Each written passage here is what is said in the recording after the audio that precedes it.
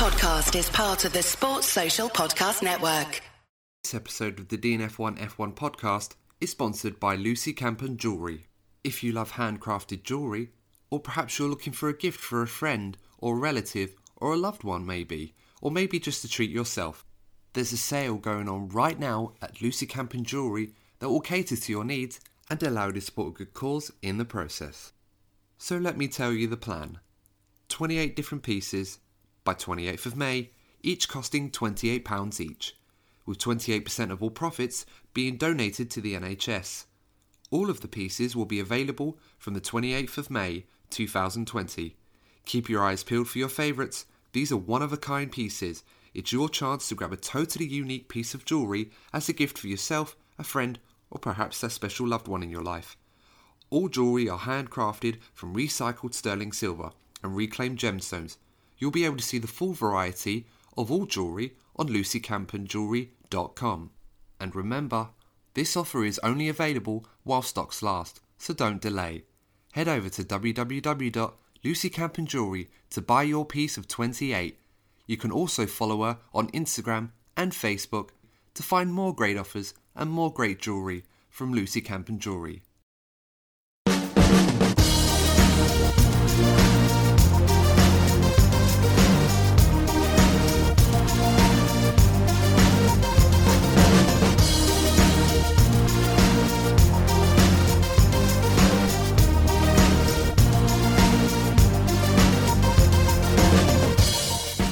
Welcome to another episode of the DNF1 F1 podcast. As always, I'm your host Adam Burns, and joining me once again is my co-host Courtney Pine. Courtney, how are you doing this evening?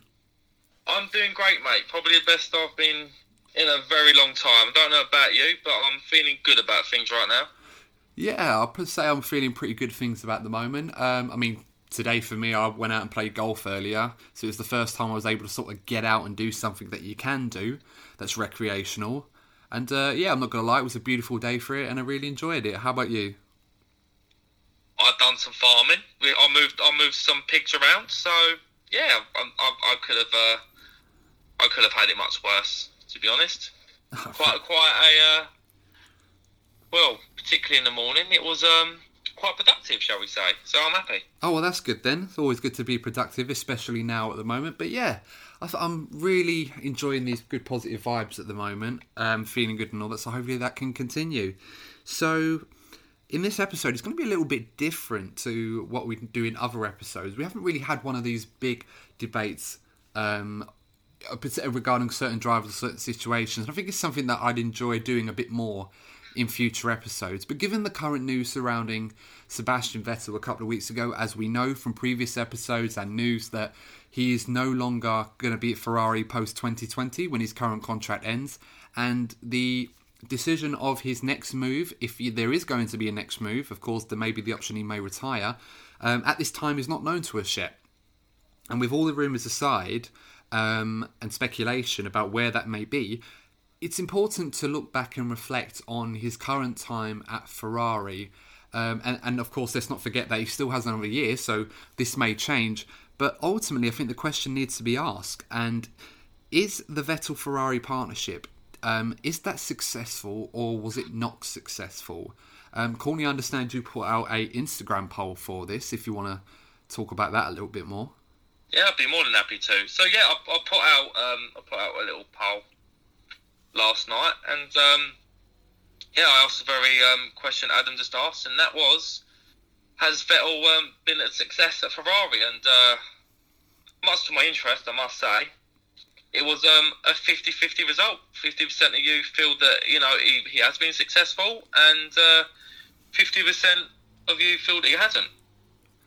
So that's really interesting, because I'll be honest with you, I'm actually not surprised to see that argument is split right down the middle, or at least that opinion of our audience and followers have voted in that way, because you can look at it in different ways of what was successful about Ferrari's partnership with Vettel and also what was unsuccessful. I mean, ultimately, Courtney, I'm not sure if you're of the same opinion of me. Actually, I say that. I'm probably certain that you and I are of the same opinion that the Ferrari-Vettel partnership wasn't a success ultimately, and the simplest reason I can say that is because it never delivered a world championship. Well, yeah, and that's I got some feedback on the page actually.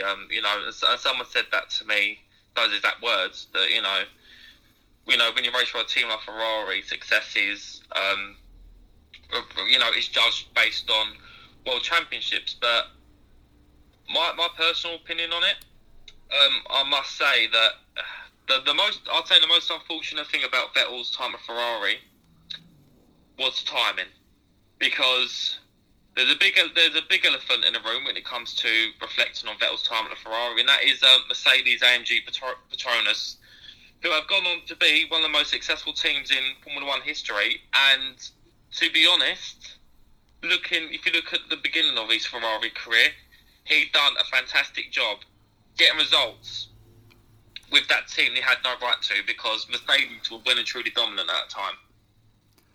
Yeah, no, I absolutely agree with that.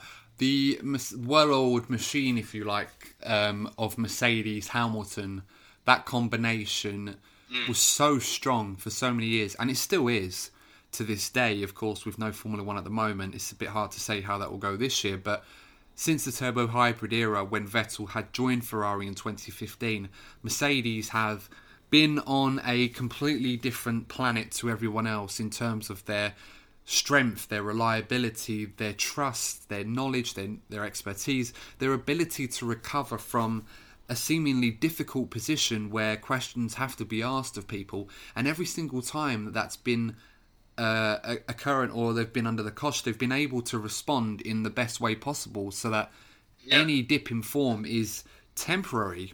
Pardon the pun. I feel that Mercedes, as a team, almost had a Saiyan-like approach to life. They'd get knocked down, but they'd come back stronger. Absolutely, I had to throw some Dragon Ball in for you, Adam. I know you're a fan. Oh, yeah. Mercedes are no strangers to an old Zenkai boost every now and then, are they? It's almost like Krillin when he goes hacks. Like, I'm calling hacks on this one. And it literally is like that with Mercedes. But I think, coming back to Vettel, I mean, we're talking about a guy that, since he joined Ferrari in 2015, bear in mind this will be his 6th season when it does eventually get underway, and he's competed in 102 races, 14 victories, 54 podiums, impressively, 12 pole positions, and 15 fastest laps. On the cusp, it doesn't look like, or on the surface, I should say, it doesn't look like a bad record. But the one telling figure and statistic is 0 world championships. And that's the one that people will focus on the most, and rightly so. But to say that it's 100% Vettel bottling it, or not delivering expectations, or not being Schumacher 2.0 as Luca Di Montezemolo thought he would be, or the chosen one, if you like, it was so much more. It's not as cut and dry as that. It's not as black and white as saying Sebastian bottled it. There were so many things that really affected this relationship. And if anything, you could argue that it was doomed before Vettel had put on the red jacket or the red race suit. I mean, one example of this I think we should talk about were the issues and changes in senior management at Ferrari. And this is why I say that there's the potential that this dream died before it was even envisioned. And it's no secret that back in 2014, obviously Ferrari were reeling from the lack of success in their 2014 car. Fernando Alonso was... It was an embarrassing season for them. Yeah, Fernando Alonso was, struggling, and he was not happy with the team. The car wasn't good. The relationship between Fernando Alonso and Luca Di Montezemolo in particular was strained at the best of times. And Fernando Alonso was very open in his criticism for the Ferrari car. I mean, Luca Di Montezemolo went out and said that Alonso was constantly complaining about the car and claiming that he would win on a more regular basis if he was in either a Red Bull or a Mercedes. And these kind of quotes and statements that Alonso was making was heavily demotivating and demoralising for Ferrari personnel who was working... Obviously, they were working very, very hard, but they weren't able to deliver the level of success that they had done in the Schumacher years, or even the Raikkonen and Massa years in 07 and 08. since the 2009 season, Ferrari had never really recovered. Because there's been a common theme, hasn't there, since 2009. You had the Brawn just came out of nowhere, done incredible things at the start of the season. Then you had the Red Bull, this new team came along and had the stats say it all, 4 World Championships back to back, and then another team, Mercedes, have just gone and done something similar, if not a lot more. So there's been a reoccurring problem for Ferrari in the last 10 years or so now. Well, I think the big thing that they were missing was the fact that they weren't really technically brave in terms of their development. Now, for those of you that aren't sure what I mean by that, I just want to reference something that I pulled out in an earlier episode that we were talking about when Courtney was talking about one of his favourite cars, the Brawn 001. And this was in one of our favourite car episodes, Courtney, if you remember, that came out about a month ago. Of course I do. So if you haven't listened to that, check that out. It's a good one as well. It's a really good one. And the Brawn 001, for example, was a car that in 2009 there were the regulations came out about using the kinetic energy recovery system. And the Brawn 001 car was one of the few cars that didn't use this system. It wasn't mandatory. And instead of carrying that extra 30 kilogram weight, which gave them the benefit of 6 seconds energy boost if they wanted it, they foregone that and decided to apply ballast at the front end of the car, which obviously gave it more speed in the corners over the lap and more control under braking, which worked out to be more of a pace advantage than running around and carrying a 30 kilo battery that gave them a boost of around 80 brake horsepower for 6-7 seconds over the course of the lap.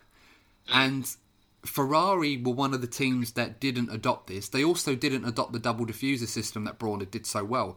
And it's sometimes this attitude that Ferrari had where they weren't willing to take the risks with technical development. They weren't willing to be brave with their design. And there was a heavy influence from senior management and political powers at Ferrari that put pressure on them to deliver, almost to the point where it kind of restricted their innovation. We've discussed this when it comes to Ferrari many times, where the politics are much more a thing of Ferrari compared to any other team. They are almost a national institution in Italy. The pressure on not only the drivers but the team and the management is massively intense compared to any other team in the sport, and it'll always be that way, and unless there's a culture change. And if you have a look at the Schumacher era, they had a team in place that seemed to be able to alleviate that pressure. They did, yeah. Yeah, and they got the right people in the right places to take the pressure off them and use that pressure into something positive. And as you know about them, geez, this is your favourite era of all time, so I don't need to give you the stats and stuff because, well, so. Well, this is the thing. I mean, senior management, as we mentioned before, is really important, especially at Ferrari, given the nature that they exist. They have that political environment which can influence what the team does, which is almost unheard of in Formula One, but it's completely unique to Ferrari because that's how they've always operated, whether they've been successful or not.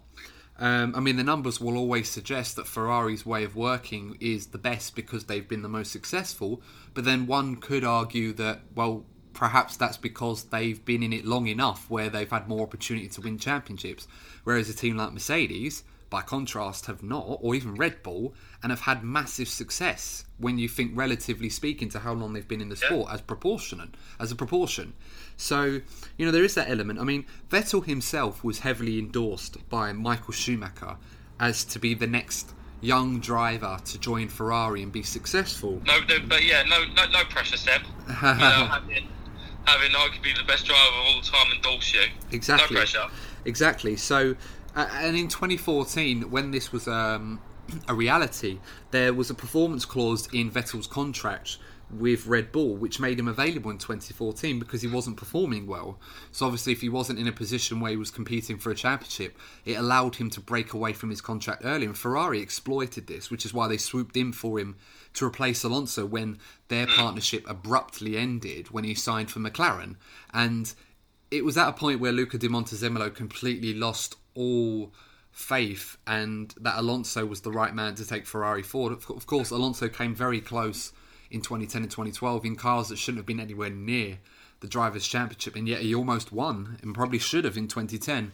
And I think Ferrari needed someone like Vettel at the time.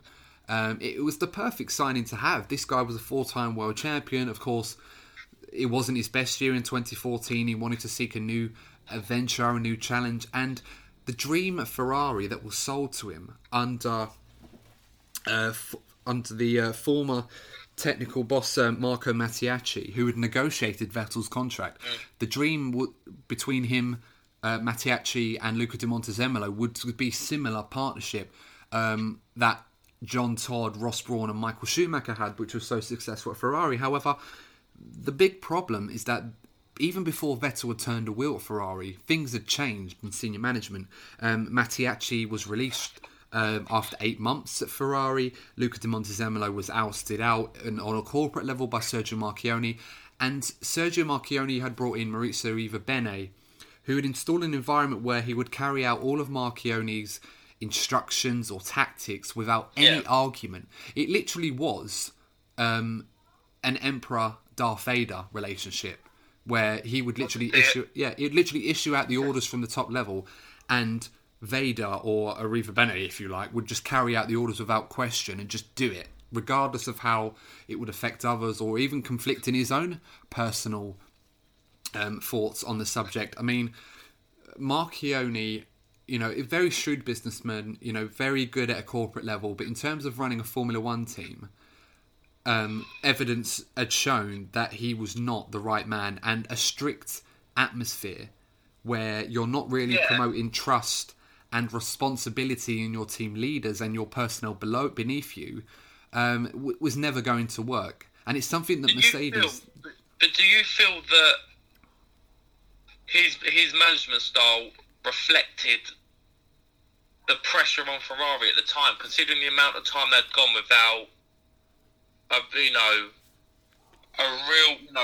proper success story? They hadn't won a drivers' championship since 2007, or a constructors' title since 2008. And I feel that the management and behaviour by Marchionne did reflect the sentiment within Ferrari as a company and the fan base. Yeah, I think that's a very good point. I totally agree with this. And I think there are a couple of examples in which you can show how quickly these things sort of changed. I mean, for one example, this is where Ferrari was so strict under Marchionne's watch with Arriva Bene at the helm.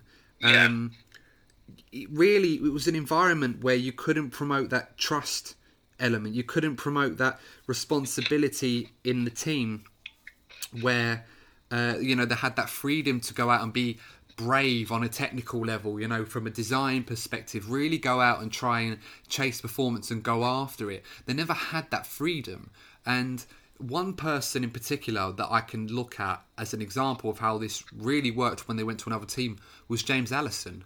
James Allison at Lotus, and he worked under Ferrari in the past as well. When he was at Lotus as the chief designer, did a fantastic job reinvigorating Lotus as one of the top teams in the field. Of course, Kimi Räikkönen famously won races in Australia and Abu Dhabi back in 2013 for Lotus. Well, do you feel that the departure of James Allison did play a part in the struggles, shall we say, at the start of Vettel's Ferrari career? Because let's look back to the beginning of 2015, and he got that win in Malaysia. Be it partly through tactics, but there was a feeling with James Allison there that Ferrari are back. Now I know we've heard this many times, but you can't deny that we know that he left for personal reasons, but you can't forget that losing James Allison, a man of his talent, as you just stated, but particularly at the time when they really felt like they could mount a challenge on Ferrari. That must have played a part, in shall we say, a loss of morale within the team at the time. I think with James Allison, and the point I was making with him was that it was the inhibitions, the lack of freedom and responsibility that he had. I mean, another character as well, Stefano Domenicali, who was team principal at Ferrari up until 2014, when he replaced John Todd in 2008, and he wasn't able to ultimately be successful. And we're talking about him in particular, and Mattiacci, very good lieutenant-like people at the team, but they weren't empowered. There was very much a physical ceiling to their levels of responsibility within the team, which were ultimately governed and run on an operational level by senior management. Senior management was very much ever present in the Ferrari team, and in the years of Schumacher and Todt and Brawn, this was never a thing. And the lack of a tight, structured foundation within the Ferrari team under Vettel when he first joined, you couldn't have had a less suited atmosphere or collaboration with a driver like Vettel, who is intelligent, reflective, and almost independent. He can just operate on his own. He doesn't need the team to run everything for him. He just needs the team to be free to do their job and put their arm around him when they need it, in the way that was so successful at Red Bull. Vettel wanted to create that environment at Ferrari that worked so well for him at Red Bull, but he just ultimately was not allowed to do this under Riva Bene as a team principal. And this did change under Binotto and Louis Camilleri in 2019. But as we saw, previous mistakes under pressure from Vettel in 2017 and 2018 had kind of created an atmosphere where Ferrari was starting to lose faith in Vettel, and Vettel was starting to lose faith in Ferrari. So the relationship was too far fractured. Yeah, it was a two-way thing. And this was a problem for Ferrari. Senior management was too involved, and it just didn't allow Ferrari to operate with that freedom. With the James Allison thing, going back to that we were talking about earlier, despite the personal reasons for him leaving Ferrari, and of course that should never bear any reflection on the Ferrari team or even on James Allison post that switch. But as soon as he went to Mercedes, it was apparent that we now saw a man who was so strong and so highly regarded at Lotus, free from those shackles at Ferrari that was curbing and hindering his innovation and technical bravery, to now join a team that ultimately empowered him with everything that he needed and trusted him and kept him happy, to work in an environment with strong, capable people that trusted him to deliver the results and deliver a car that could win races and win championships year after year. And at the hands of Lewis Hamilton and even Nico Rosberg to a large degree, the results were there. The proof is in the pudding on that one. You saw that firsthand. Yeah. Because, for 2017, 18 and 19, obviously the whole team played their parts, but in my humble opinion, I think I look at James Allison as playing a big part in those championship winning cars, massively, without a doubt. He did, yeah. Because the overall package of the car had gone from just being, having a good engine. That was a big part of what made Mercedes so dominant, but actually it's become more and more apparent in the years where Allison's had more of a part in the concept of the car. It has become a lot more dominant in areas where it wasn't, in slow corners and stuff like that, where actually Mercedes used to struggle. And there's a lot of good reasons for this. I mean, we talked about the technical innovations, which we will draw on later on in this episode. I think it's worth noting. So, I mean, one thing I want to talk about next, so we've mentioned senior management, obviously the impact that they had in this Vettel partnership, which really hindered it from the start. In a way, you can argue that it was doomed before Vettel had even put on a red suit or turned a wheel at Ferrari. It was such a huge swift in power. And I want to talk about this on another level. We mentioned Michael Schumacher. We mentioned his heavy endorsement of Sebastian Vettel. What was so strong about him in that partnership with Jean Todt and Ross Brawn that made it so successful in the early 2000s. And in a way, we can kind of nail this down to what Schumacher had that Sebastian Vettel didn't have, as to why the Vettel-Ferrari dream, in our opinion, failed. And, of course, before we go any further on this, I think it's worth pointing out that when we say what Schumacher had that Vettel didn't, we are not talking about talent. We're not talking about ability as a driver. I think we can both agree that even though Sebastian Vettel didn't win as many world championships or races, or was successful against high caliber drivers in the same degree that Schumacher was, we can both agree that those two are definitely considered up in the upper echelons of the all-time greats. The stats don't lie, Adam. No, absolutely. And so we're not talking about talent in this regard, although there is a case you can make that, Schumacher was better than Vettel, absolutely, but for the purpose of this debate, we're not going to mention talent in this. So just to take us back to 1996, when Michael Schumacher, a two-time world champion, had joined Ferrari. Jean Todt was the team principal at Ferrari at the time, now the head of the FIA. He did an amazing thing by keeping senior management away from the Formula One team. So obviously we talked about how senior management had really much become involved in the inner workings of the team since around 2008, you can argue, and even more so under Sergio Marchionne in 2015. The senior management and the politics of Ferrari was never really controlling. It never had a controlling stake in the Ferrari Formula One team. And this became even more apparent when Ross Brawn had joined them a year later in 97. Him, Schumacher and Jean Todt had formed a pact, almost like a holy trinity of Ferrari, if you like. An alliance. Yeah, an alliance, yeah, absolutely. To protect one another from being picked off individually by the political powers at Ferrari. So Ferrari's always operated a culture where they've always looked at their failings and looked at where they've come unstuck or where they've underachieved and tried to put the blame in one specific area, or look at where their weak points are and rather try to address these areas with trust and nurture it and learn lessons so they can move forward.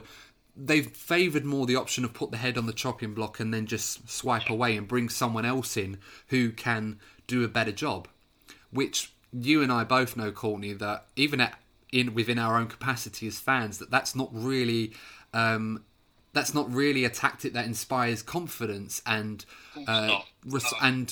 promotes innovation and freedom and responsibility. It's almost it's fear. It strikes fear. And look, we're no F1 managers, but we can all relate on a human level that if you are feeling under pressure or in a state of fear, you're more likely to underperform or make mistakes. Yeah, and that is absolutely true, and that's something we saw at Ferrari a lot over the years. It's something that during the Schumacher era, yes, mistakes were made. Of course, everybody makes mistakes, but they would never happen as frequently or to a level or to a degree that they do now, or even back then. And even if they did, it was like Mercedes. It was okay. We take these lessons, we learn from it, we come back next week and we go and dominate. And that's exactly what Ferrari did. There were very, very few occasions where they come up short, but whenever they did, it wasn't for very long, until the end of that partnership, of course. But going back to this alliance between Todt, Schumacher and Brawn, if corporate management had an issue with one of these guys, they had an issue with all of them. The three of them would join together to stop Ferrari trying to pick them off one by one. For example, if there was an issue with Todd's leadership, Schumacher and Brawn would in turn stop them from being able to pick him off. Or if there was a problem with Schumacher's driving, unlikely, but the other two would galvanise the team and get behind them to stop Schumacher from being targeted. This was the atmosphere at Ferrari, and it worked to their credit, keeping senior management away and letting the team go about their business and trust their experts. It made them untouchable, not just on the grid, but in the paddock as well. These guys it was like the golden years of a rock band touring around the world, or the Beatles, or the Rolling Stones. Everything that they did, every genre that they touched just turned to gold. And for 6 years, from 1999 to 2004, they won 6 Constructors' Championships and 5 Drivers' titles. Of course, Schumacher in 1999 had broken his legs. He wasn't able to mount a challenge. But Eddie Irvine nearly won the championship. And you can argue that Schumacher, if he hadn't got injured, probably would have won that championship as well. Yeah. Ultimately was won by Mika Hakkinen and McLaren. Very worthy champion in his own right. But that car was so good that, of course, in 2000, it was no surprise that Ferrari finally broke their duct of 21 years when Jody Scheckter had last won it in 79.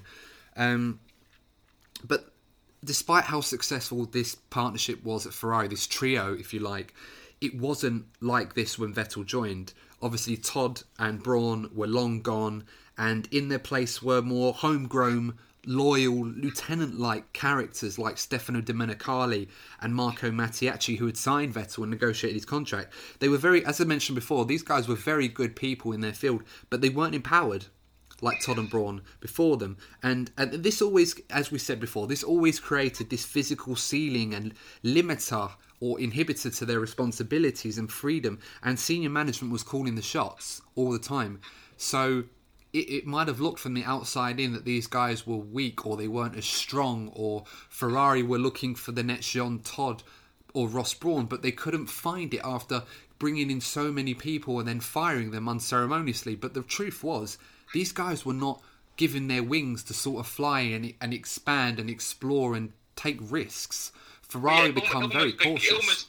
Looking from the outside as a fan of other teams, Ferrari did at one point look like a circus. Yeah. That's how they looked. Yeah, and you're absolutely right. I mean, we also mentioned this earlier in the episode. When Marchione had replaced Di Montezemolo in 2015, he'd hired Maurizio Arrivabene as team principal. And as we said before, Marchione was very strict. Arrivabene had practically carried out all his orders without any question of this. And we said that this was not the sort of tight structured foundation that Ferrari needed to build a great F1 team upon where trust and stability was the key. Ferrari were literally hiring and firing almost 12 months apart. If they were unsuccessful, they'd look at specific areas where they come unstuck. And rather than try and entrust and empower these experts, their personnel, to get it right and give them the time to really build up an F1 car over years, sometimes it can take a few years. Even during the Todd, Brawn, Schumacher years, it took Ferrari 4 years of that partnership before eventually they won a world championship. So that's what happened at Mercedes. Yes, yeah. When Ross Brawn first approached Lewis back in 2012. Yes. The reason why Lewis joined in the first place is that Brawn almost promised him, we're building something bigger here. We're not going to be instantly successful. Stats wise, 2013 was probably Lewis's weakest season. So there's a lot of people, including myself, questioning why he left McLaren. And then bang, 2014, hybrid era, there were talks of Mercedes were going to be good, but didn't realise they were going to be that good. And he said probably the same thing happened with Schumacher. But with Ferrari, I think looking from Vettel's perspective, he must have looked on thinking, okay, both me on the personal level and Ferrari, we both want the new era. He had his success at Red Bull and Ferrari had their previous successes, but we're both not the level that we want or used to be. And we can get there. But from, as you mentioned, with the politics, very soon into his time at Ferrari, he wasn't getting what he needed. Yeah, and you're absolutely right. I mean, with the aggressive axis of Marchione and Arrivabene, you couldn't have a less suited collective persona to work effectively with someone like Sebastian Vettel. Exactly. And Sebastian Vettel was sold this idea by Marco Mattiacci and Luca Di Montezemolo, who referred to Vettel as the chosen one very often after his endorsements by Schumacher himself. Vettel still tried to get the team to work around him as he felt he needed to, the way that he did at Red Bull, which was ultimately successful for him for 4 world championships. However, senior management at Ferrari had a very different tactic to this. They were not encouraging the idea of building the team around a driver like Sebastian. In fact, Mauricio Arrivabene had even gone out personally and in public to say that the driver should focus more on driving the car and less on trying to run the team. Basically noting Sebastian Vettel trying to get too involved in the team's workings rather than just doing his primary role, which was drive the car. Now, when I heard this, I was shocked, because obviously when I'd grown up watching Michael Schumacher do so well, I knew that all the great drivers needed the backing of their team and the inner workings to work in their favour, to work around them, to bring the best out of them. We've seen that. Every world champion has had that. That's the one thing they've all had in common. Vettel himself, Courtney, was privately seething about this. We never saw it in public, but we knew in the background he was really angry about Arriva Bene's comments, especially coming from senior management of Ferrari. And it became very apparent to him that this Ferrari team was not the team he was sold on by De Montezemolo and Mattiacci. And now that we look back on it, it never really was after that either. It never would be for him.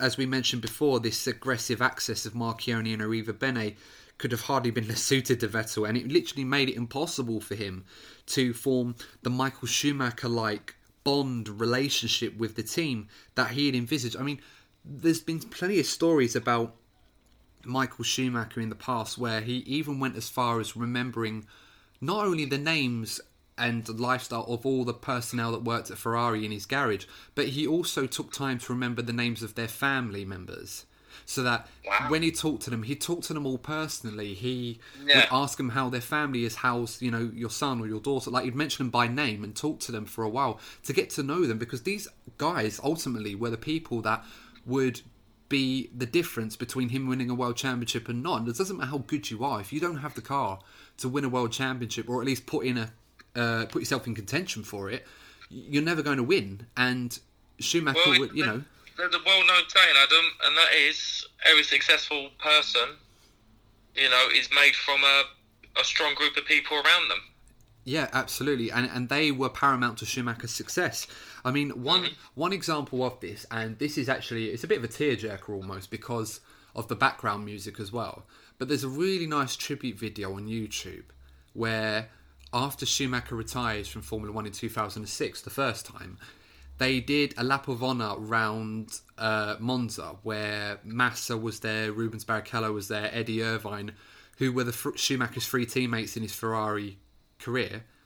And they did one lap around Monza. They just went around slowly with loads of Ferrari fans, and Tifosi were all there. And then when they returned to the garage, Schumacher gets out of his car and literally hugs and embraces every single mechanic that he's worked with, team boss, Luca de Montezemolo, Ross Brawn, Jean Todt, every single one of them.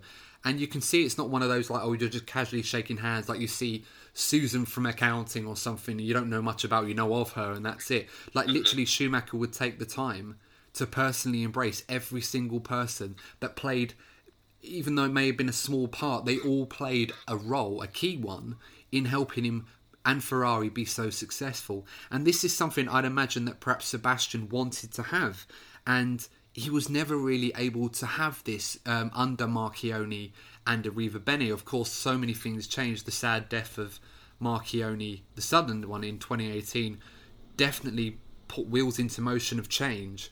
And of course, Arriva Bene was relieved of duty at the end of the 2018 season after two failed campaigns to try and deliver a world championship where they had the car.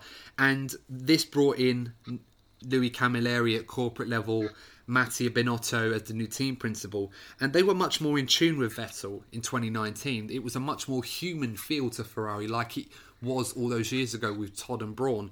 Senior management. Yeah, even with the press, you'd notice a marked difference with how open they were with the press compared to previous seasons. Yeah, senior management was definitely not as involved as it was.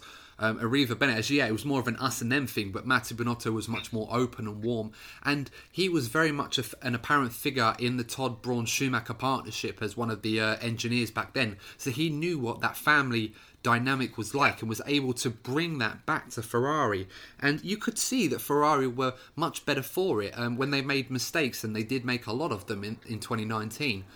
There wasn't a culture where it's one mistake and you're out, like you failed me for the last time or stuff like that. It literally was, you make the mistake, we go back and learn from it and try and go forward. But even though there were pressures behind them still, but it wasn't as bad as it used to be. It was much more forgiving than it was. But unfortunately, by then, serious questions were being asked of Vettel after crucial errors had caused him to fail to convert championship chances in 2017 and 2018. And I think, mentioning on that note, I think it's a good opportunity to sort of take a break on this, because I think we've talked a lot in this first half about how there were external forces, if you like, at Ferrari that were causing issues for Sebastian Vettel, and making it seem like it wasn't his fault. But in the second part, Courtney, I think it'll be good for us to talk about what contributing factors that Vettel had played to his own demise, and Ferrari's as well, during their time together in the second part, guys. So this would be a good opportunity for you guys now. If you want to grab a drink, grab something to eat quickly, put it on pause, and then we will see you in the second part of the DNF1 podcast. This episode of the DNF1 F1 podcast is sponsored by Lucy Campen Jewellery. If you love handcrafted jewellery, or perhaps you're looking for a gift for a friend or a relative or a loved one maybe, or maybe just to treat yourself, there's a sale going on right now at Lucy Campen Jewellery that will cater to your needs and allow you to support a good cause in the process. So let me tell you the plan. 28 different pieces by 28th of May, each costing £28 each, with 28% of all profits being donated to the NHS. All of the pieces will be available from the 28th of May 2020. Keep your eyes peeled for your favourites. These are one-of-a-kind pieces. It's your chance to grab a totally unique piece of jewellery as a gift for yourself, a friend, or perhaps a special loved one in your life. All jewellery are handcrafted from recycled sterling silver and reclaimed gemstones. You'll be able to see the full variety of all jewellery on lucycampenjewellery.com. And remember, this offer is only available while stocks last, so don't delay. Head over to www.lucycampenjewellery to buy your piece of 28. You can also follow her on Instagram and Facebook to find more great offers and more great jewellery from Lucy Campen Jewellery. So hello and welcome back to the second part of the DNF1 F1 podcast. So in the first part we were talking about how Sebastian Vettel's Ferrari dream kind of failed owing to external influences, if you like, through senior management at Ferrari really having more of a controlling stake in the team, which really created a negative working environment and atmosphere at Ferrari that didn't really allow them to collaborate with Vettel and create this formidable partnership that Schumacher had enjoyed in the Todd Braun era, which made them so successful, I should say, between 2000 and 2004. So, obviously not to come across as if we're just completely blaming the management, we should also look at other factors that really caused this dream to really not come to fruition. And I think one of the biggest ones that we've yet to mention is Vettel having suffering from the fact that he was cracking and suffering under pressure. So, despite Alonso's time at Ferrari ending in disappointment back in 2014, with the car as well, Ferrari had a growing technical core within the team.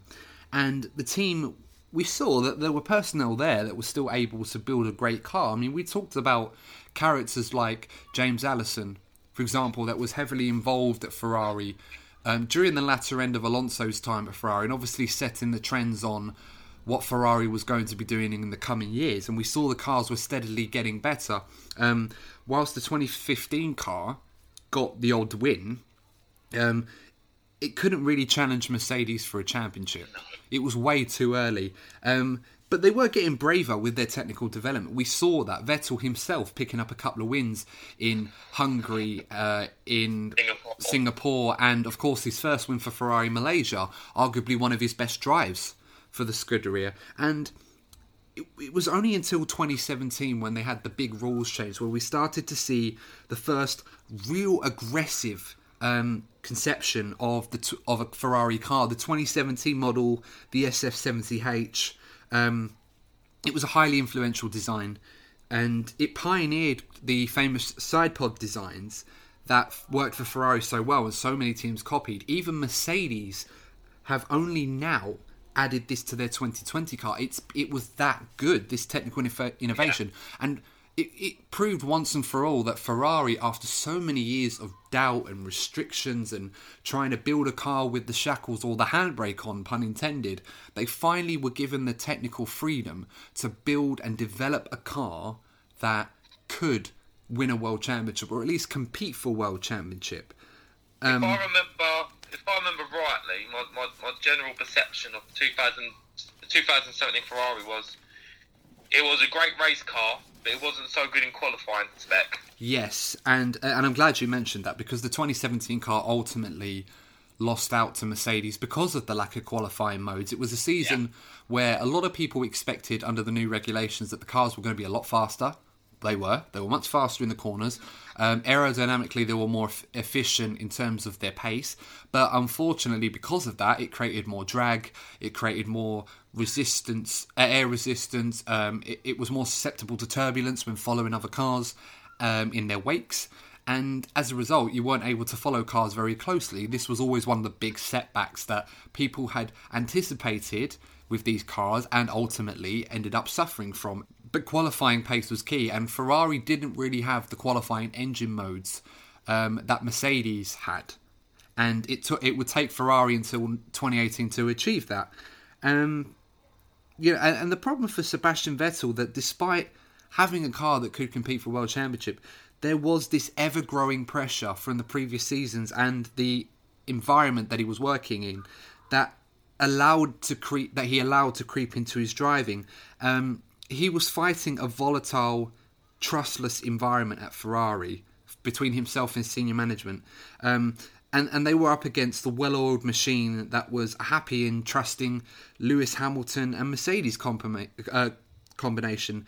And ultimately it proved too much for them.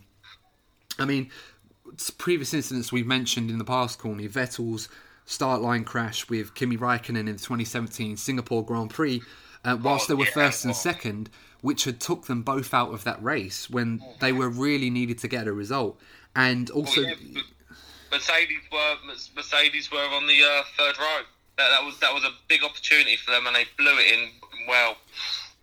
To say the least. And Vettel wanted to cover off Verstappen, and he ended up taking out his teammate, which he hadn't seen, and himself in the process. And of course, Lewis Hamilton had won that race, took full advantage. So, that's one of the things that really, really hindered Ferrari's progress and Vettel in that season. And also, the incident that I remember was where you could really see Vettel's frustration and really bulking under pressure, was when he deliberately drove or banged wheels with Lewis Hamilton in Baku after a perceived trick from Hamilton, from Vettel's perspective, under the safety car. He brake tested me! Well, exactly, yeah, he thought that. Obviously, it was proven that didn't happen. The aerodynamics were just so strong that it caused Lewis to slow down so much when he was off throttle. That was, the drag coefficient really playing havoc, and it caught Vettel out, and his frustration and red mist, if you like, crept into him and acted in a manner that in some cases would have had him ejected from the race. Of course, he got a 10-second stop-go penalty, which was the equivalent of 30 seconds. But given the way the race panned out, it cost him a race victory because of, obviously, Lewis Hamilton having to pit because his headrest came loose. What win race? Benefit hindsight is 2020 in this one, but obviously Vettel would have felt a bit silly after that. But those two incidents in particular, that aggression, that red mist, that callousness in his driving, where he just makes mistakes by not thinking clearly or having that focused mind that you need in a Formula 1 car to be successful, those were emblematic of this problem that Vettel had, of bulking under the pressure. And well, I mean, you can even look back to 2016. We mentioned it in a previous episode. That old tirade he went through during Mexico. Gosh. Oh, well, yeah.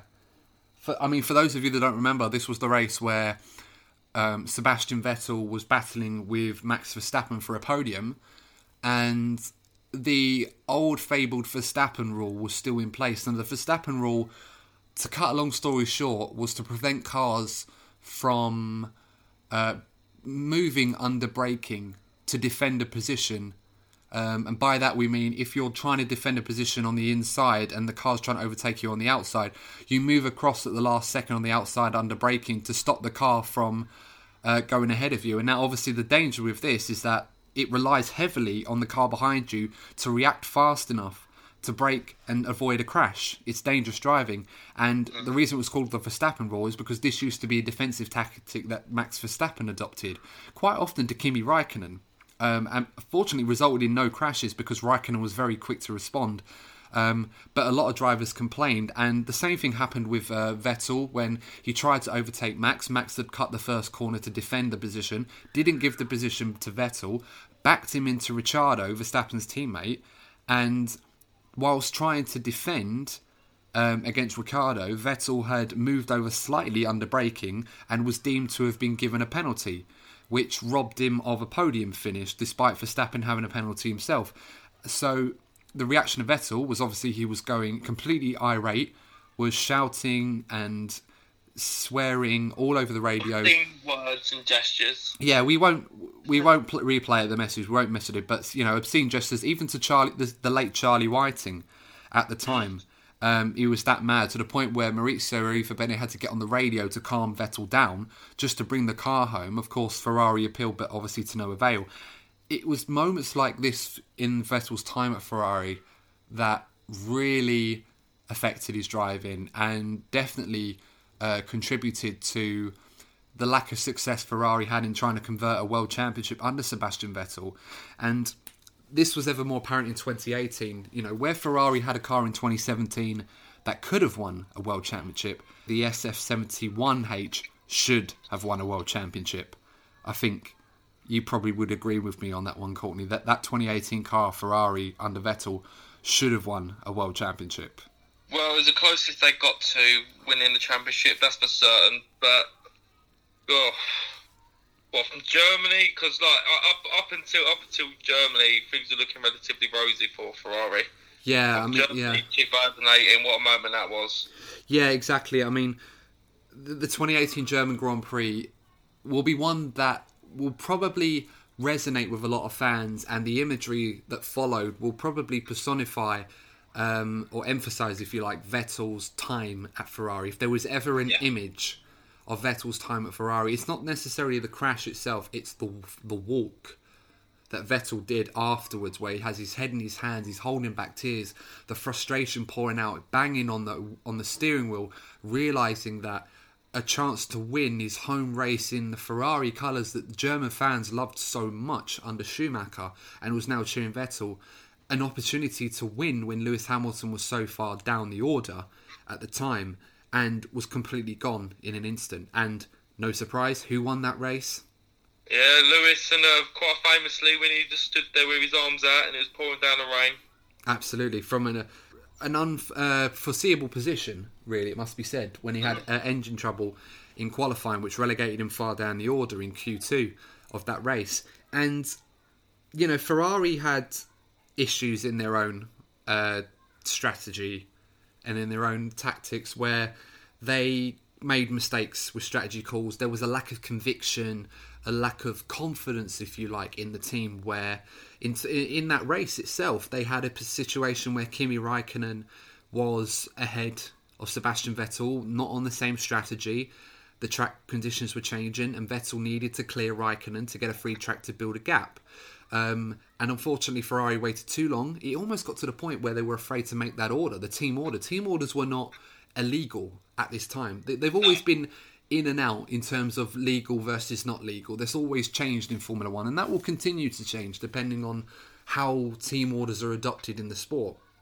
Tends to exist based on fan reaction, I find. But in this situation, it got so bad that Ferrari were so hesitant, and Raikkonen himself had basically gone on the radio and said, if you want me to let him through, just tell me. And eventually they made the call, but Sebastian had lost so much of a lead to Hamilton that he had to build that lead back up on a wet track, interchangeable conditions. Vettel is a very solid driver in the wet, but he has a very methodical approach to his driving, which rarely is successful when it's unsettled. And in that race, it certainly was. And you could see all the evidence in the world of what happened when he binned it in the wall in the stadium section, banged the wheel, got out the car, holding back the tears as he was walking back. And from that point on, it seemed that Ferrari could not forgive him for that incident. And obviously what transpired afterwards. Of course, we should mention as well the lack of detail and reliability of the 2018 car towards the tail end of the season as well. Yeah. But then more mistakes followed. Of course, the Monza mistake as well, where they failed to convert that victory when Raikkonen was on pole. Ferrari had announced to Raikkonen that Charles Leclerc, who was driving in the Alfa Romeo, was going to replace him in 2019. And they did this on the eve of the Grand Prix. Raikkonen was on pole. Vettel was second. Hamilton was third. All Raikkonen had to do was let Vettel go by him, keep Hamilton behind him, and let Vettel run away with the win. And obviously what happens to Raikkonen happens. If you can get Hamilton back, great. Ultimately, what we saw was Raikkonen impede Vettel, trying to overtake him, probably out of reaction and defiance to the news he'd been given earlier that day by Marchione himself before his sadly death afterwards. And, of course, Vettel had the incident where he tried to defend from Hamilton and he got sent spinning. And then it happened again in Japan when he had that incident with Verstappen trying to overtake him at Spoon Curve. And this kept happening. This was way too frequent. These mistakes, it just kept happening to Vettel all the time. It just got to the point where neither Ferrari or Vettel, either side of that partnership, they've lost all trust. And they weren't able to work to their strengths and form that formidable partnership that everyone thought that they were going to have. It was completely fractured beyond repair.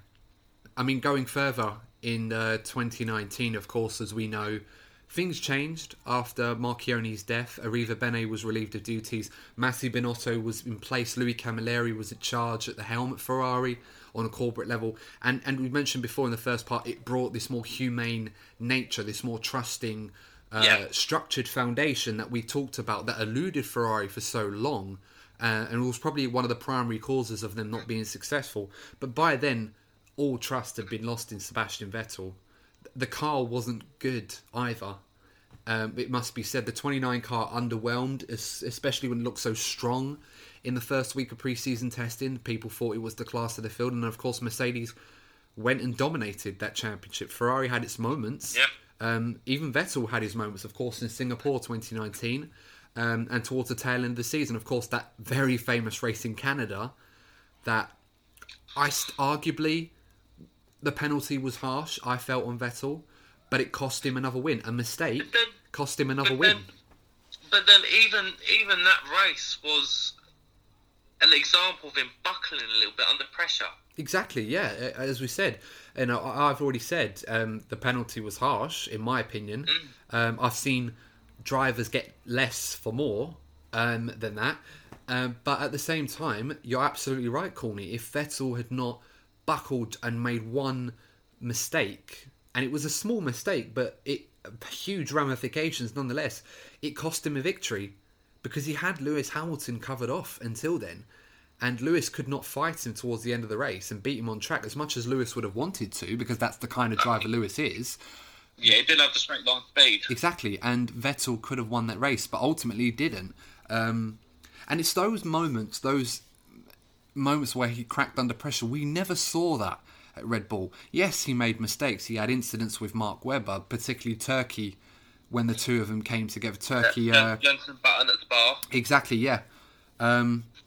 He had those moments where he made mistakes, but ultimately he was very level-headed. He had the people around him to wrap their arms around him. He had Rocco, he had his engineer Rocky and Christian Horner as well, and Dr. Helmut Marko to really get the best out of Sebastian. He needed that. He had that team around him. He never really had that Ferrari, by which time, when he did, it was too late. Vettel was not the same driver mentally that he is now. And in a way, Vettel was so reflective in his abilities as a driver, perhaps too reflective, not having that ability to let go of previous mistakes and come back stronger, like so many great champions have in the past. They've all had their low moments, but they've all come back stronger. And you can argue Vettel, like Mark Webber had said, and we mentioned this before, Vettel's abilities kind of peaked in his younger years.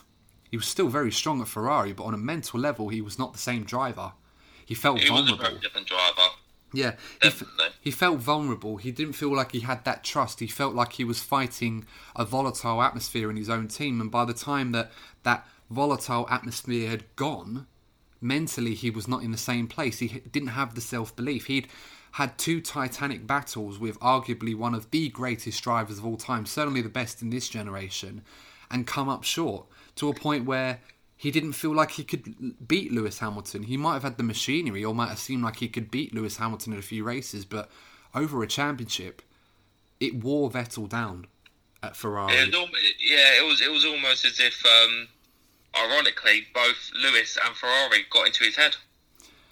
Yeah, absolutely. And where Hamilton succeeded in an environment of Mercedes which trusted him and empowered him and the team to deliver everything they could and more, to be almost perfect, Ferrari had to be perfect to beat them. And unfortunately they weren't. And when they did make mistakes, that's when Mercedes were really strong. They literally put their foot on the gas, pun intended, and never lifted off. That's how it works. That's the brutal nature of Formula One. In order to win, you have to be perfect. There's no room for mistakes, or at least if you make them, you have to recover very quickly. And I think on the terms of 2019, I think that comes to the final point, I believe, in our debate over the Vettel-Ferrari dream, why we felt it was unsuccessful, is the arrival of Charles Leclerc in 2019. So obviously, as we know, Charles Leclerc, a driver protege through the Ferrari Driver Academy, off of the conveyor belt, of the Ferrari Driver Academy. What we've seen Red Bull, Mercedes and McLaren, Renault produce so many drivers of the past. Ferrari never really hired drivers off their own driver academy. Charles Leclerc was one of the very first to graduate from that and eventually make it to the team. So there was so much written about Charles Leclerc beforehand. In junior Formula, he was so successful, F2 champion, F3 champion. This guy had no team baggage, previous team baggage. He was a strong, mentally strong character. Very fast, very technically gifted. He was the sort of driver that wanted to galvanise and bring a team of people behind him. It was a breath of fresh air, Ferrari, for someone so young. And I remember when we first saw him in Formula One at the Alfa Romeo, he made a few mistakes in the first few races, one most notably in Bahrain, where he spun the car during the race, which for Formula 1 driver is embarrassing enough when you do it on your own like that, let alone when you hit someone. And he recovered from that. He was very self-critical in his mistakes, but he learned those lessons. He got the people around him to really help him extract the most he could from the car he had. And over time, his performances had been so successful, Ferrari couldn't ignore him. That's why they signed him to start his second season at Ferrari, to the position he's in now. And he took no time in wrestling away that number one status from Sebastian Vettel. Not at all, mate. Not at all. As early as the Australian Grand Prix, when Charles Leclerc was trying to overtake Vettel at the end of the race when Ferrari were just doing so poor, and he kept telling the team on the radio, "Can I overtake him?" And they told him no. And then he said, "Okay, well, remember this." And I think it was from that point where Leclerc himself realised very quickly that if he is going to be the man at Ferrari and have a long, prosperous career, he cannot wait for his time. He can't wait for Vettel to finish his time. He has to take it, wrestle it from Sebastian. And Sebastian was like a wounded animal, but not in the kind where you have to be careful not to prod in case they strike. It was the kind where it seemed like he had nothing left. Mentally, he was gone. Yeah, almost disinterested. And Bahrain, we saw how brilliant Charles was when he got it on pole. Despite a difficult start, the team told him not to overtake Sebastian, and he just ignored it and just went straight for it. And it was at that point, and I've said this so many times in the past, even on this podcast, it was at that point where Charles Leclerc had asserted dominance in Ferrari, and he never looked back that season. I mean, at the Monza in Italy, he'd won back-to-back races in Belgium and in Monza after the summer break. Something that Vettel... Monza was the big one for me. Something that Vettel's never done. I've said this many times previously on this podcast. That was the defining moment for me personally. Yeah, and something that Vettel's never done at Ferrari. He's never won for Ferrari at Monza.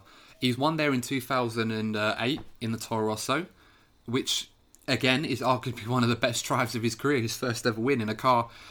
And if you haven't seen that, I definitely recommend you go watch it. It's definitely one of the true fairy tale stories in Formula One. It's a car that should have been nowhere near. And he didn't just win it, he won it comfortably, which makes it ever more amazing. But that's not we don't see that Sebastian Vettel anymore. Still very, very good, but on his day, like he had in Singapore last year, but those days seem to be a lot more few and far between rather than week in, week out that we were used to when he was at the peak of his powers. And when Vettel was number one at Ferrari, he had a teammate like Kimi Räikkönen who was very supporting, very much a team player. Kimi had achieved what he wanted to achieve in Formula One, a former world champion, had been at Ferrari 3 times, almost. Before, this obviously second big stint, but he'd almost been there 3 times for them. And he was a very undemanding number 2. Kimi was very helpful with the design of the car, very experienced, went about his business. But Kimi was never interested in asserting dominance in a team. And he was not at the peak of his powers like he once was in his younger years as well. So he kind of had that with Sebastian, that kind of relationship where they got on really well together. It was never fortuitous at all between them. And this was a huge shock for Vettel to see someone like Leclerc just come in so young, so inexperienced, and yet no fear, and with so much pace and ability to boot. I mean, Vettel had a strong second half of the campaign that season after winning in Singapore and obviously taking it to Leclerc, except for the incident they had in Brazil where they went into each other. And that was embarrassing. Yeah, for me, the die was kind of cast with that one. And Ferrari showed this in the winter break. They signed Leclerc up to a new long-term deal to 2024, which pretty much confirmed that he was their future. This was the man that Ferrari were going to build their team around for the future to go for championships. And if Sebastian wanted to stay, he would have to take, beyond his current contract, I should say, he should have to take on the undemanding Kimi Räikkönen number 2 role. And Sebastian was never going to accept that role at all. God, no. And no. And this is kind of where we are, because we're in a situation now, of course, we say this with the utmost respect and admiration for someone like Sebastian Vettel. I mean, he's been one of my favourite drivers that I've enjoyed watching. The time for Sebastian Vettel at Ferrari, people can try and remember it for different things. And despite what we've talked about over the last hour, where Ferrari have made mistakes, senior management has had its involvement, has created this fractured environment, toxic almost, where it's... toxic is a very good word for it. I like to use the term toxic, I've been told. I think micromanagement is probably a term I would use at Ferrari for that during that tenure under Marchioni and Arriva Ben. Now, of course, they had their ability, they had their qualities. They were homegrown, big, serious management guys at Ferrari. These people had the best interests of the team at heart. They were never going to go about it.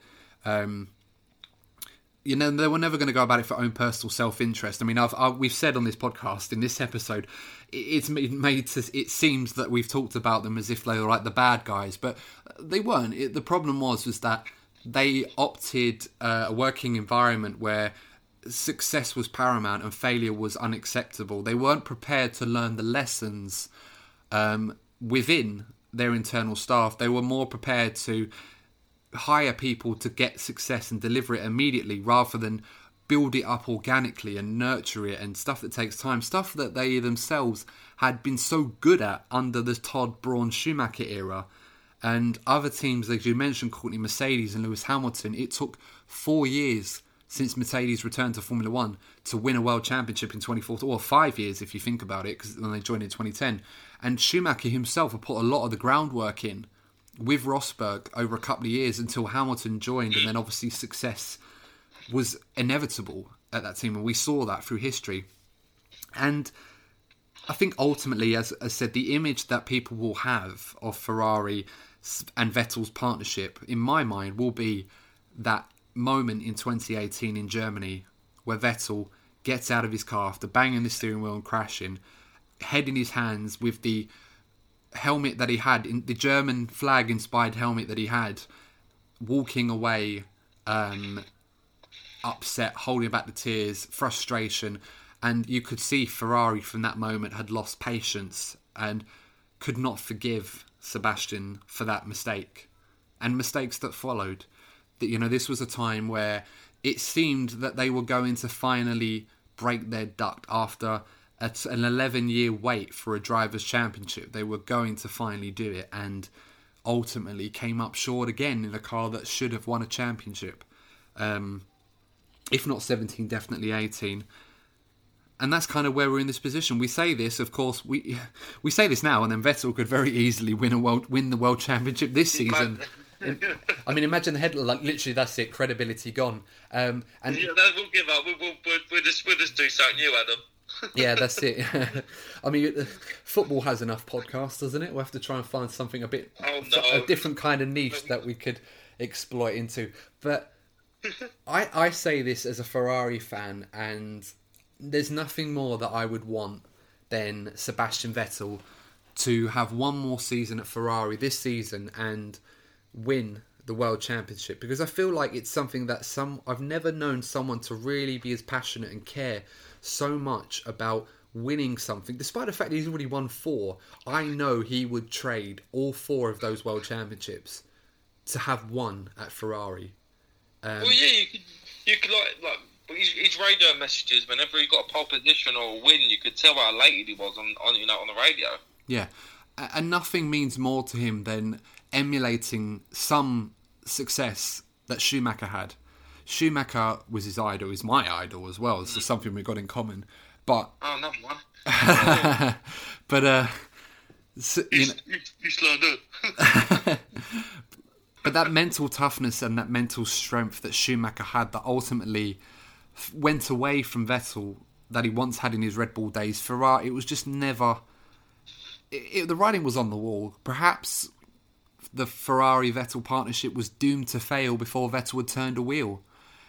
It seemed at the time that Luca Di Montezemolo had signed Vettel that he had signed the second coming of Schumacher. That's how it was portrayed. That's how it was advertised. Everyone was excited. Yeah, see, that's instant pressure. Yeah, but ultimately, unfortunately, despite the uplift and also the upward trajectory that Vettel and Ferrari had taken, and let's not forget, Ferrari were in a rebuilding stage of their own. This was like a new beginning for them. They were hoping to be braver with their technical development that we mentioned, move on from their past mistakes they'd made over the 4 years of Fernando Alonso, and the criticism that followed constantly like a barrage to them. They had that freedom of someone that really wanted to get behind the team, really want to trust them, nurture them, bond with them, be their friend, give them everything that they can as a driver to deliver. And sadly, it never did. Could it have done if Mercedes weren't so dominant, so good? Quite possibly. But there's always going to be that what if with Ferrari and Vettel, especially in 2018. What if he didn't crash in Germany? He was in such fine form after the British Grand Prix when he won that in spectacular fashion. To take it away from Mercedes on the home patch, and then it just subsided. And completely evaporated, almost in thin air. You'd almost be forgiven for thinking, if you hadn't seen the early part of the season, how Sebastian Vettel would lead the championship, because by contrast, he was not the same man after that crash. I think we can both agree. Yeah, it was almost as if he had got, I must sound a bit extreme here, but in F1 terms, it was like he had a mental breakdown after that. Yeah, the man that stepped out and walked away from that Ferrari, from that crash, was not the same man that got back in for the Grand Prix that followed. So I think, obviously, we've cast our mind on that. While we felt the partnership between Vettel and Ferrari was unsuccessful, why that dream ultimately failed, at least at this point in time. We never know what could happen this season, believe me. You never rule Vettel out. But I think there was a few more questions on the Instagram poll that you wanted to bring up. Yeah, that's correct. I went on Instagram, put up a poll and asked people, come the 2020 season, who would they have lead the team. You know, if the team are in a position to win a championship, you know, given Leclerc's ability, he's still yet to have real championship challenging experience, unlike Vettel. So that's why I asked the question: who would they prefer in a scenario in which they're leading the championship? And again, quite interestingly, 50-50, right through the middle. Now that is a bit of a surprise. When I think of that kind of question, if I put myself in the heads at Ferrari, who would they prefer to win the World Championship? Or who would they back to compete for World Championship? I would expect, given the news and what we know now, that Charles Leclerc has to be the obvious option. He's the future at Ferrari. We know Vettel does not have a future at Ferrari beyond 2020. May not have a future in Formula 1 beyond 2020. We don't know that yet. Of course, there are plenty of rumours going around, most notably recently with Mercedes, which is quite interesting, but we won't talk about that too much. We'll wait and see what happens there. That could be another episode in the making, that one. Definitely, yeah. Depending on what happens, definitely could be another episode. But as I said, I expect Charles Leclerc to be the man that Ferrari would back unanimously in the championship fight because he's the future of the team. Having said that, we've talked a lot in this episode and in the past about Sebastian Vettel's time at Ferrari, what has not gone well for them, what has gone well for them as well. We should mention there has been a lot to be cheerful about as well. And sometimes I feel like the one thing that we do cite on both sides where they've both suffered is cracking under pressure. Both sides, the garage and for Vettel. And perhaps in an environment where Vettel finds himself in a championship challenge, because of course we know there's been a lot of time off with the COVID-19 situation, and we know that even though that the teams have not been at the factories very long, they've only just started to return. We know that there's always going to be design concepts and things going on in the background that within the rules that could make the Ferrari and develop the Ferrari to be on a competitive level with Mercedes and make it a championship challenger. We don't know that. The situation and picture in testing is a completely different one now than it was 2 months ago when we thought we were going to be away for lights out in Melbourne. And that may allow Ferrari and Vettel to have an opportunity where they've got this freedom. There's no pressure. It's like a swan song season. You can go out, have free range within reason to just drive to the best of your ability, enjoy yourself. Don't feel like you're under pressure to deliver. But then Leclerc side of the garage will have different ideas. That's the problem. Of course. I mean, we should note that, and Leclerc will do everything in his power to make sure that he is the man that wins the championship for Ferrari if he can. And I feel like, but then this is why I'm kind of tied between both sides, because I feel like the team will back Leclerc.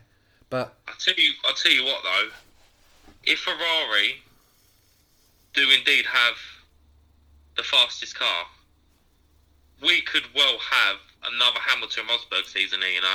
Very much so, and I would love to see that. But as I said before, the pressure that Vettel and Ferrari have been under, when you take that pressure away, when there's nothing to lose, you may find Sebastian Vettel of old, or at least the 2015 Sebastian Vettel, come back to Ferrari, or the first half of the 2018 season, that Vettel come back and win almost an unprecedented 5th World Championship, which would be lovely to see. And I would not rule it out, but I think the smart money has to be Ferrari to back Leclerc, in my opinion. You'd think so? Yeah. So I think you had one more question, Courtney. One more poll that you did. I think it's an appropriate time to ask it.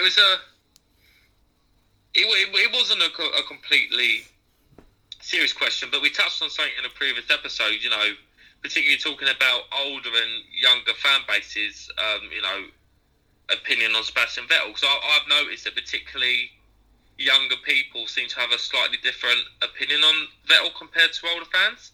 So it led me to ask this, and I asked, what comes to mind first when you think of Sebastian Vettel? Do you see him as an F1 legend, or do you see him as an F1 meme?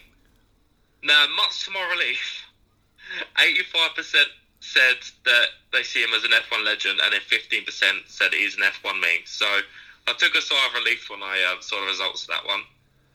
So I'm actually glad that the poll came out quite, not unanimously, but quite heavily towards the F1 legend side, because I think we both know that Sebastian Vettel's record precedes, and his reputation precedes him as a driver.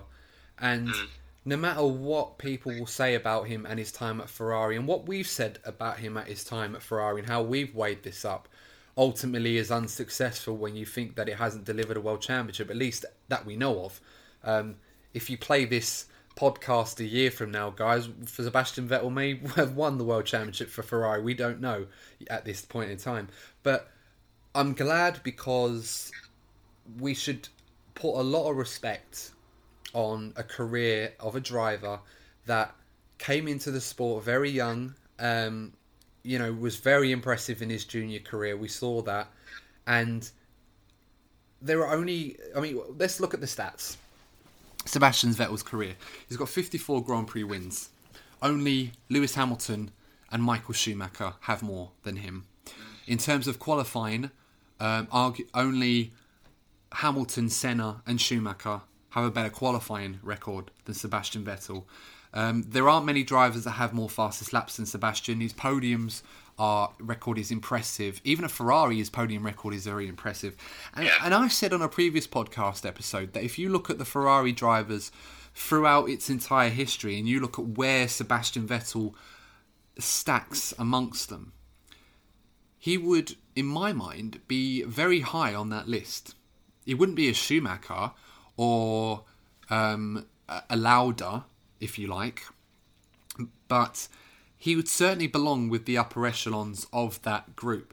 You look at someone, for example, and I think I'll mention this as well. You look at other drivers like Rubens Barrichello, Felipe Massa, Nigel Mansell, Alain Prost, drivers that drove for Ferrari and not won a world championship. I would argue strongly that Sebastian is definitely much higher up on that list than them. You could even argue that Sebastian is higher up on the Ferrari all-time hierarchy than Kimi Räikkönen. And Kimi won his world championship at Ferrari. There's a very strong case in my mind that Sebastian was better for Ferrari than Räikkönen was, despite Räikkönen winning that championship. So I think and maybe this is going to make me sound like a bit of a ranty old man. I'm in my 20s. I'm a millennial, guys. So, any of you that want to write "Okay, Boomer," as much as I get it, you're wrong. But I see a lot of our younger crowd that joins Formula One, and a lot of young Formula One fans would have only seen Sebastian in his Ferrari days. They wouldn't have seen him in his early Red Bull days when he was so successful. And you'll see the memes, him spinning around a lot, having crashes, the blue flag outro song that we play at the end of our podcast. It's I ran, and yet it was almost like, well, hold on, you play the outro at the end of your... But we do, because it's fun. But I feel that if you weigh up Sebastian's career in Formula One, it would be massively unfair to not rank him amongst the all-time greats and not respect the fact that this is a guy that, despite his shortcomings at Ferrari, he took a huge risk leaving a team so successful as Red Bull were, like Schumacher did before him in his Benetton years, to join a project at Ferrari because it was a dream of his. He wanted to be a Ferrari champion. He may still do that, we don't know. But he wanted to achieve the greatest prize of all at Ferrari, which would have meant any more than all of his 4 world championships put together at Red Bull. And you have to be inspired by that. You can't knock someone for giving it their all like he did. And nobody, in my mind, wanted to win a world championship at Ferrari more than Sebastian Vettel. And I just hope that whatever he goes on to do in his career, he will always be respected and acknowledged for his successes, and there were a lot of them, rather than his shortcomings. And if he is remembered for his shortcomings, at least remember him for the fact that he took a huge risk and put everything he possibly could. And there were, on occasions, many of them where there were days when he was successful at Ferrari. Let's not forget the Malaysia win, the Singapore win, this last win at Ferrari, the ecstasy of and the emotion that he showed, how the team were galvanised behind him. He helped to rebuild Ferrari to being a championship contender. They were nowhere before. As as great as Alonso was, there were a lot of problems at Ferrari that Alonso, in a way, did not help. It didn't help that situation, as brilliant as a driver as he was. But Sebastian did lift that team up again. He brought them up in the same way Schumacher did. So there are a lot of good things to remember about his time at Ferrari, not just the shortcomings. And I hope that whenever his career is done, that's how people remember him. They'll remember the good times, not just him spinning around every time a crosswind come his way or he tagged someone. Courtney, what are your thoughts on that one? Because I've probably said a lot of my personal thoughts on that. Yeah, like when I look at Sebastian Vettel, you know, you can't argue with the stats. You know, you mentioned it yourself.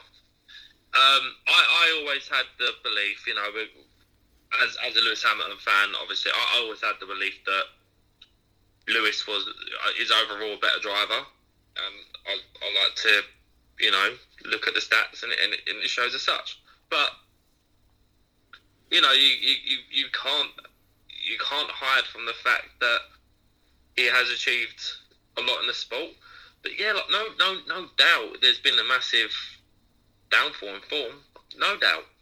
But at the end of the day, you know, these guys are legends of the sport, but they are human beings at the end of the day, and external effects can change you as a person, you know. And it's a shame what's happened to him, but it's not an easy place to be, Ferrari. You know, you might be given a car that's up there or challenging for championships, but God, the amount of pressure that's on you if you to do something, if you are to challenge for a championship for Ferrari, it takes a very strong man to do it. You know, what Schumacher did was spectacular, and he even being compared to Schumacher, that alone is pressure. And I just feel that a combination of events and racing against a supreme combination of Mercedes and Lewis just got the better of him. And slowly but surely, he's had a decline and has lost interest. So, yeah, that's my general opinion. And this is something that we have to remember when we talk about Sebastian Vettel, is the comparisons to Michael Schumacher. The fact that he had to compete against Mercedes and Lewis Hamilton at the peak of their powers. It's almost an insurmountable deficit to overcome. It's almost like, as we said, he had to be perfect. And when he wasn't, that's when he was punished and Lewis Hamilton got the better of him. And because of those comparisons that with Vettel, that alone should be enough to make you realise the kind of driver we're talking about in years to come when people look back on someone like Vettel. That's the sort of driver that we're talking about. I mean, I'm going to say it now, unpopular opinion, despite the fact that many people consider him to be a better driver, in terms of the all-time greats, Vettel should be considered higher than Fernando Alonso. And the one reason I can say for that, even though, as I said, Fernando was considered to be a better driver than Vettel, we've already mentioned on this episode that you need to be more than just be a good driver. Yeah, you need to be a team player. Exactly. And one thing I can say about Fernando, and we've seen evidence in every single team that Fernando Alonso has been at, that is one trait he's never had. He's never had the ability to build the team up when things have been difficult. He's been very open with his criticism, even when the team was strong and he wasn't given the full backing and support. It is McLaren. Ultimate example at McLaren. That battle he had with Lewis Hamilton, where, yes, granted, Ron Dennis may have promised Fernando the world at McLaren and didn't foresee Lewis Hamilton to rise so quickly in his rookie season. But the way that ended, the way his Ferrari tenure ended, you could see that this was a man who demanded a lot, and if you didn't give it to him, it was never going to last. It was always going to end abruptly and in the worst way. And in Sebastian, you never got that. You always had the intelligence, the independence, the reflectiveness, the gentleman with that. You know, the respect, the one that would support you. And there's a lot that needs to be said for that. But speaking of stuff that we've said a lot, I think we have said quite a lot on this one. So I think we'll cut this one to an end, guys. So I hope you enjoyed that. I certainly did. I think there's always a good debate to have. And who knows how this season is going to pan out. We may be talking about this and Sebastian goes on and wins his final World Championship. He finally does it for Ferrari. We're not far away, you know. If things go to plan, we're pretty much a month away from Austria, folks. Not far away indeed. But on that note and on that bombshell, it's just an opportunity to say thank you very much for listening on this podcast. Let us know in the comments what you guys think as well, of course, on YouTube. Let us know what you think. Do you think Sebastian Vettel's time at Ferrari has been unsuccessful? And if so, why do you think that is? Or if there's anything that we haven't mentioned. So all that's left to say is, guys, is thank you for joining us. Thank you, Courtney, once again for co-hosting with me on this podcast. And as always, always contributing a lot to these debates with me. And I've been Adam Burns as well. And we will see you on the next DNF1 F1 podcast. See you soon.